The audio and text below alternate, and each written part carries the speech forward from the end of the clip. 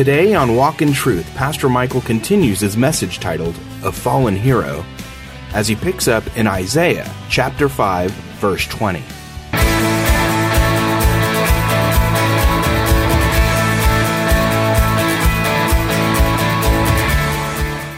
Welcome to Walk in Truth with Michael Lance. Walk in Truth is a ministry of Living Truth Christian Fellowship. It's our goal to build up believers and to reach out with God's truth to all people. And now, here's Pastor Michael. Would you turn to Isaiah chapter 5 in your Bible? Isaiah 5. This is what I think of when I think of the culture of the time. There's nothing new under the sun, and it's kind of like our culture. We seem to be confused over things that shouldn't be that confusing. But here's Isaiah 5. Look at verse 20. God is speaking to the nation of Israel, and he says these words. Isaiah 5, verse 20. Woe to those who call evil good and good evil. Isaiah 5:20. Notice there's a woe pronounced on them. That's an expression of sympathy mixed with anticipation of judgment. Woe to those who call evil good and good evil, who substitute darkness for light and light for darkness, who substitute bitter for sweet and sweet for bitter. Woe to those, Isaiah 5:21, who are wise in their own eyes and clever in their own sight. You could write Herod's name there or Herodias' name there. Woe to those who are heroes in what? In drinking wine, and valiant men in mixing strong drink, who justify the wicked for a bribe. Can't help but think of the king, of Herod. Take away the rights of the ones who are in the right. Therefore, as a tongue of fire consumes stubble, and dry grass collapses into the flame, so their root will become like rot, and their blossom blow away as dust. For they, notice, have rejected the law of the Lord of hosts, and despised the word of the Holy One of Israel. Turn back to Mark chapter 6. These issues were not hard to figure out. I think in his heart of hearts, Herod knew what he had done was wrong. But there he was, living in this lifestyle. And the prophet reminded him. He said, it's not right. What you're doing is just flat out wrong. And Herodias, Mark 6:19, that's the wife that he stole away, had a grudge against him and wanted to put him to death and could not do so. Now the story kind of shifts, and you can see John, and he's calling this political couple out, and he's saying it's wrong, what you're doing is wrong. And the wife began to hold a grudge against John. She was not happy. She hated what he stood for and hated the fact that he had called them out. The only place, one writer says, where Herodias' marriage certificate could be safely written, in her view, was on the back of the death certificate of John. She didn't want to hear his voice anymore, and that's what a lot of people in our culture are doing. They want to silence the voices of opposition. If you don't approve with what they're doing, they want to silence you. They don't want you to have a microphone. They don't want a debate. They just want you marginalized. I hope you see it, friends. That's what's happening in our culture today. And so she held this grudge. And I want to show you one more Old Testament passage that's interesting. It's in Leviticus. Genesis, Exodus, Leviticus. Go to chapter 19. So here she is nursing this grudge, Leviticus 19. She's breaking the law of God, and I'll show you which one. Here it is, Leviticus 19, verse 18. It says these words, "You shall not take vengeance." Leviticus 19:18. I hear Bible pages. It's music to my ears. It's wonderful that you guys are turning. Are you there? Okay. Leviticus 19:18. "You shall not take vengeance nor bear any grudge against the sons of your people, but you shall," what's your Bible say? "Love your neighbor as yourself. I am the Lord." Now everybody just park for a second and listen to what I just want to fill in the blank, and I think you guys are seeing this. This is one of the two great commandments. When Jesus was asked, what's the greatest commandment? He said, love the Lord your God with all your heart, soul, mind, and strength. The second is like it. You shall what? Love your neighbor as yourself. Would you notice that this is the verse that Jesus is quoting when he gives that combination answer. And the verse includes not taking vengeance or what? Bearing a grudge against the sons of your people. Turn back to Mark chapter 6. Are you bearing a grudge against someone? You know, it's a dangerous thing when you nurse a grudge, when you don't deal with it, when you don't give it to God, when you sit there and nurse it. The Hebrew word for grudge is natar.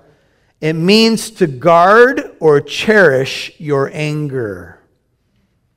A grudge means to guard or cherish your anger. Is that you?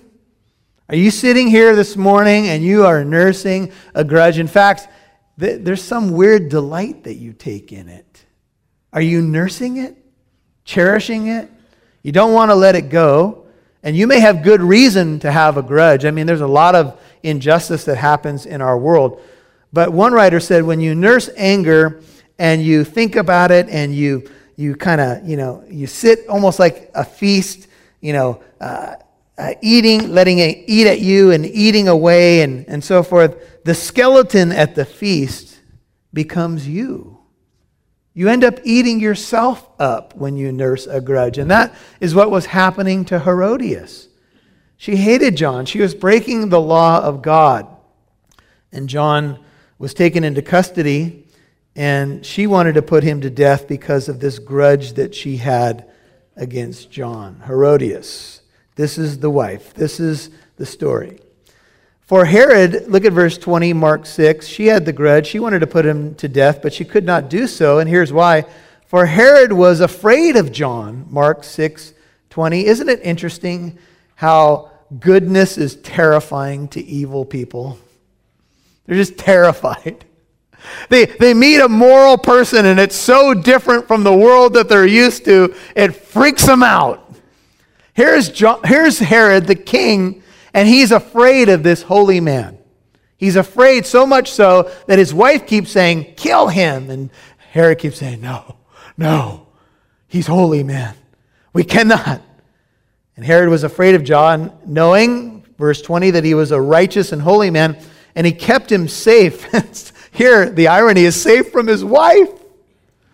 And when he heard him, notice, he was very perplexed, but he used to enjoy listening to him. It sounds like Herod would often go down into the dungeon, perhaps bring an extra piece of bread, say, John, tell me a little bit more. And John might have been in his shackles. And what was John's message down in the dungeon? The same that it was in the wilderness. Herod, repent. It's not right for you to have her as a wife. And Herod would just look at John like, wow, dude, really? That's right. I think he was preaching the same message in the dungeon that he preached in the desert. He was consistent. John MacArthur says, just as John was fearful of nothing and no one except God, Herod feared almost everything and everyone except God. Close quote. What you fear really matters. And John didn't fear anybody, including the king. Obviously, he wouldn't have said anything had he feared him when he was free. And now even in the dungeon, I'm sure John was preaching repentance and faith in the Messiah. And Herod kind of enjoyed listening to him. You know, there's some people in our world, they kind of enjoy going to church. It's kind of interesting for them. They're not Christians. One day I was helping this young man. He was trying to make the high school baseball team. And we had gone to this park, and I was hitting him baseballs, and he was trying to get ready for this tryout, so I kept hitting him these baseballs. And out in the distance, like way beyond center field, there was a guy out there, and he was doing some of those karate moves. He was doing this weird breathing, and he was just like, what in the world is this dude doing, right? So finally, the kid was not that great at baseball at the time, and he had not played Little League very much, and so he had missed a lot of the balls. So they were out next to this guy doing his stuff, right? So we went out there, and I said, how you doing today? And he was like, I'm doing all right. I'm like, whoa. I go, what are you doing out here? And he goes, well, I just like to get in touch with nature and the trees and everything. And I'm like, wow, really? Yeah, I like the energy, he said. Oh. I said, what do you believe about Jesus Christ? Oh, I believe he is great one, but just many great prophets, and he's still doing his moves, right? And he goes, in fact, I even like to go to church sometimes because I like the energy there. And I said, but what do you think of Jesus? And, he was a good one of many ways, sure. And I said, but Jesus said he's the way, the truth, and the life, and no one comes to the Father except through him. And he looked at me. What? Yeah, that's what Jesus said, sir. Oh, I don't know. No, that's not my opinion. That's what Jesus said, sir. Oh, our conversation changed a little bit. See, this is kind of what happens. Some people, they come and they find it kind of interesting. Whoa, look at these Christians. Do you know today they're even starting atheist churches? Did you know that? They sing songs and they have people do talks. It's everything we do except one thing is missing. God. One of their hymns is, no one loves me, this I know.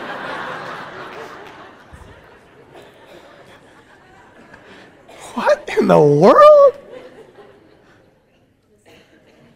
And so Herod would go down and he would listen to this fiery preacher, and he enjoyed listening to him. And he came away, here's what your Bible says, perplexed. What? Yeah, the word in the NIV is he was puzzled. Intrigued, but puzzled. I wonder how close on some of these occasions Herod came to belief in the God of the Bible. I wonder if John got to his heart and he went, wow, I think I believe no. Puzzled, fearful, intrigued. I hope that's not you. I hope you haven't been sitting in a church for years and you're just intrigued. Now, you could say that you walk away from my sermons puzzled, and I would totally understand that. But anyway. Do you want to be able to defend your faith, what you believe in, why you believe it? We've tackled subjects like Jehovah's Witnesses, the origins of Christmas. In honor of the 500th year of the Reformation, we did a 2-part message on Sola Scriptura. Is the Bible alone sufficient? Is it our highest authority? Scientology. Intriguing topics that are available on the Walk in Truth store at walkintruth.com. There'll be more to come, more exciting things to come. And so here's Herod. At the end of Herod's life, because Jesus was in Herod's jurisdiction, Pilate sent Jesus to Herod. And Herod was longing to see Jesus. He just couldn't wait. I mean, after all, he thought Jesus might be John risen from the dead and all of that. So he had a chance to see Jesus. This is recorded in the book of Luke. It's chapter 23, verse 8. When Herod saw Jesus, he was very glad, and he wanted to see him for a long time because he had been hearing about it, and he was longing to see some sign performed by him. Now, the Bible says John performed no signs. We have no record of a miracle done by John the Baptist, but Herod had heard that Jesus did signs, like feeding the 5,000 and healing people, so he wanted to see a sign. So finally when Jesus showed up, he said, all right, Jesus, maybe John, I don't know, but hey, do a sign. All right, here we go. Go ahead. Nothing. Hey, so tell me about your ministry and what's going on, and nothing. He wouldn't even speak one word to him. Herod never got to hear the voice of the Son of God. And the end of that text says that Herod, along with his soldiers, mocked Jesus. He questioned him at some length. Luke 23:9, Jesus answered him nothing, and then he mocked Jesus. He put a royal robe on him and sent him back to Pilate. The last thing he did with Jesus is mocked him. Wow. And a strategic day came, Mark 6:21. Finally, the opportune time came, and this is in the eyes of Herodias, the wife, when Herod on his birthday gave a banquet for his lords and military commanders and the leading men of Galilee. And when the daughter of Herodias herself came in and danced, so this is the queen's daughter, Josephus tells us her name was Salome. She came in and danced. She pleased Herod and his dinner guests, and the king said to the girl, "Ask me for whatever you want, and I will give it to you." So Herod had this party. They would call them stag parties back in the day. If you want to get your arms around this, it's kind of like a debauched bachelor party. And this is what was going on. And Herod had his buddies there, all the leading men, all the commanders, all the bigwigs. And it was his birthday as well. And he gave the party for the people. And normally what would happen is that they would have dancers here. And I won't get into the gruesome details, but the dancers, they had a job to do. And they were professionals. And this is what they did at these parties. And so something unusual happened at this party. The daughter of the queen came and danced. And it was unheard of in this society for someone of this rank to do this thing. And this wasn't just a dance. It was a dance, if you know what I mean. And she came out and did this. And it is clear that Salome did this at the prodding of Mom. Mom saw this as a strategic moment.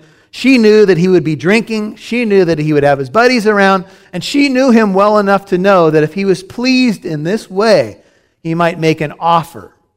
And she had set the whole thing up. She's almost like a New Testament Jezebel, plotting and scheming and biding her time. And finally, she saw this opportune time and she had set this whole thing up. And out came the daughter. And she did a seductive dance. And Herod was pleased. And so he makes this offer. He says, ask me whatever you want and I will give it to you. Another gospel says, up to half my kingdom. I'm so pleased with what you've done. He swore to her, whatever you ask of me, I will give you. There it is, up to half of my kingdom. And Matthew 14:7 says he promised it with an oath. And in the ancient world, if you made an oath like this, especially as a political leader, it was very important. Up to half my kingdom. Ask me. And she ran out and said to her mother, what shall I ask for, Mommy? What shall I ask for? By the way, at this time, from what we understand in history, she's about a mid-teenager. So she comes out, does this dance. Herod makes this oath in front of all of his buddies, a drunken oath, and she goes, what should I ask him for, Mom? So apparently the whole plan was not shared with the daughter. And she said, the head of John the Baptist. So the girl knew Mom's plan, but didn't know how low the plan would go. Matthew 14:8 says, having been prompted by her mother, she said, give me here, and this is added by the daughter, on a platter, the head of John the Baptist. Isn't it amazing how low people can sink? Do you ever just step back and look at something that's going on or look at a story in your Bible and go, how did they get there? How does someone get to that point where they will use their own child to manipulate a situation to get someone killed? Well, that's what's here. And so immediately she came in haste, 25, before the king and asked, saying, I want you to give me right away the head of John the Baptist on a platter. How many levels of sorrow must have moved through Herod's being? His own stupidity. I wonder if he just sobered up in the moment. He obviously now saw his wife's manipulation. His own, at least his stepdaughter, did the dance, and that was all wrong. And now he's in quite a dilemma. Never could he have imagined. He might have thought she'd asked for a new chariot or perhaps a new dress. But what did she say? I want the head of that prophet on a platter. Now. Put yourself in the king's sandals. What? All of a sudden, the party's not as much fun anymore. All of a sudden, I'm sure there's a soberness in the air. And although the king was very sorry, the idea is he was grieved here. In fact, the distress that the king is feeling is only used in one other place in the Greek, in Mark 14:34, for the distress that Jesus was feeling as he prayed in the Garden of Gethsemane. If you read Luke's version of that, many scholars believe the pressure was so intense that tiny capillaries were bursting under Jesus' skin as he perhaps bled out of his skin or out of his sweat, if you will. That's the kind of distress the king was in. He was fearful of John. He was puzzled by him, but he enjoyed listening to him. He knew he was holy. He knew he was righteous, and he kept him down there, protected him from his wife. But now the wife, she had snuck in there, and he was grieved. Yet because of his oaths and because of his dinner guests, end of 26, he was unwilling to refuse her. Be careful what oaths you make in a moment of time. They might come back to haunt you.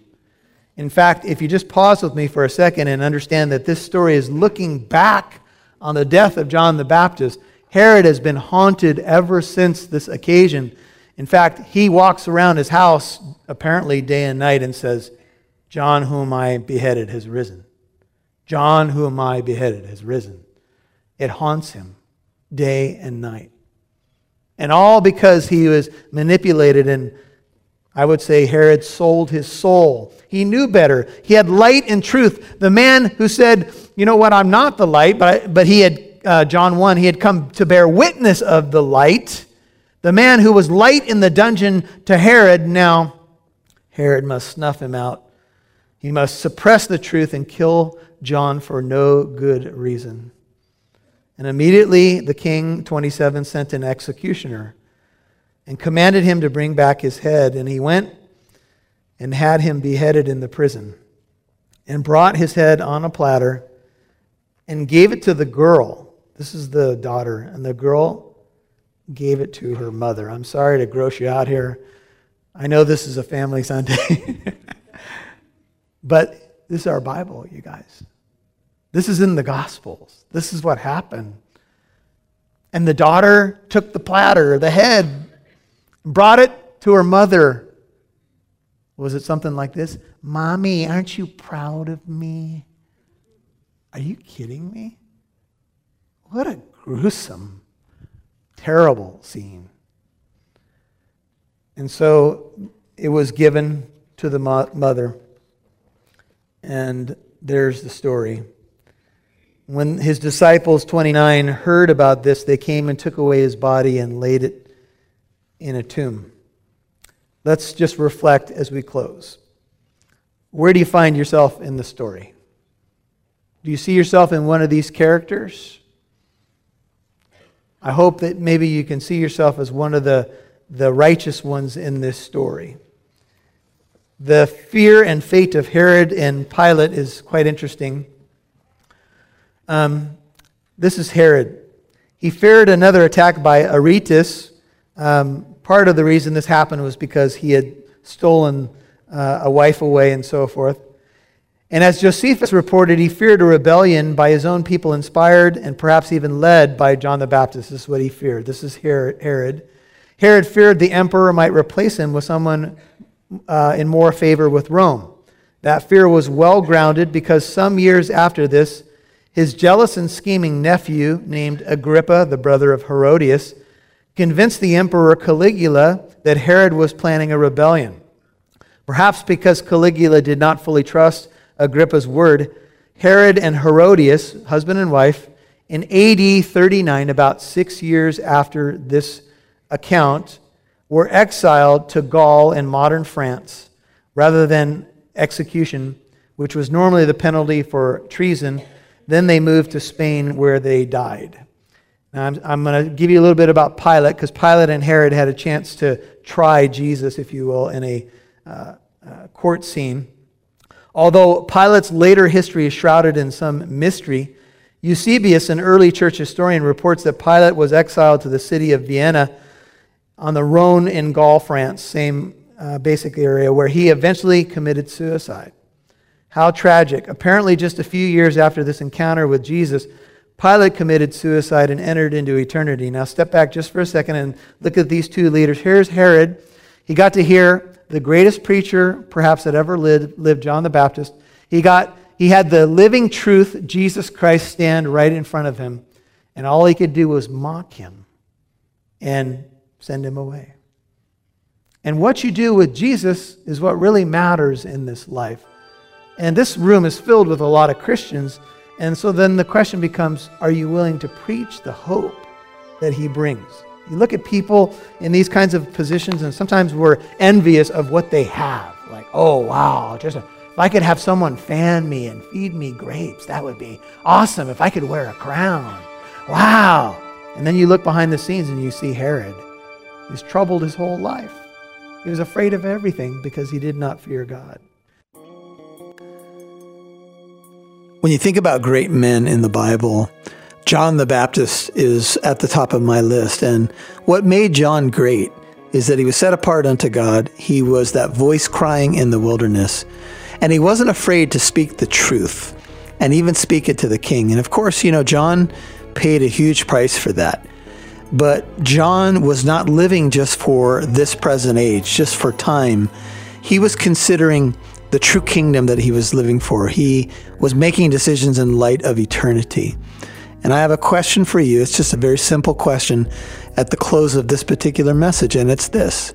What king and kingdom are you living for? That will impact your decision making. There's a quote that was shared in this message that, Herod the king was pretty much afraid of everything, except he really didn't fear God. And John the Baptist didn't seem to be afraid of anything because he feared God. And you know what? There's a lot of fearful people around, and we tend to fear the wrong thing. But look, the fear of the Lord is the beginning of wisdom and knowledge. If you fear God in the biblical sense of reverence and awe and making sure that he's the first one that you want to please, everything in your life will fall into place. Another way to say it is, if you love God first with all your heart, soul, mind, and strength, then you will love the way that you're supposed to love as well, and your life will be in order. Jesus put it this way: seek first the kingdom of God and his righteousness, and all these other things will be added unto you. Hey, John the Baptist was a great man of God, and you know what? You are alive right now. You've been called for a purpose to live for God's kingdom. Whatever God's called you to do and to be faithful to it and carry it out for his glory and by his power. This is Walk in Truth Radio. This is Pastor Michael Lance. So glad that you're listening. And I just want to ask you a question. Do you know Jesus Christ? Have you met the King? Are you serving him? If you've not met him, get to know him. Receive him as your Lord and Savior today. Don't let another day go by. And if you're not serving him, if you're just a churchgoer, quote unquote, and you're not doing anything in ministry, can I just exhort you in this new year ahead of us that you would get in the game, that you would get off the bench and get in the game and serve the King. Thank you for listening to today's program. If you'd like to listen to this message in its entirety, or if you'd like to visit our church here in Corona, California, visit our website, walkintruth.com.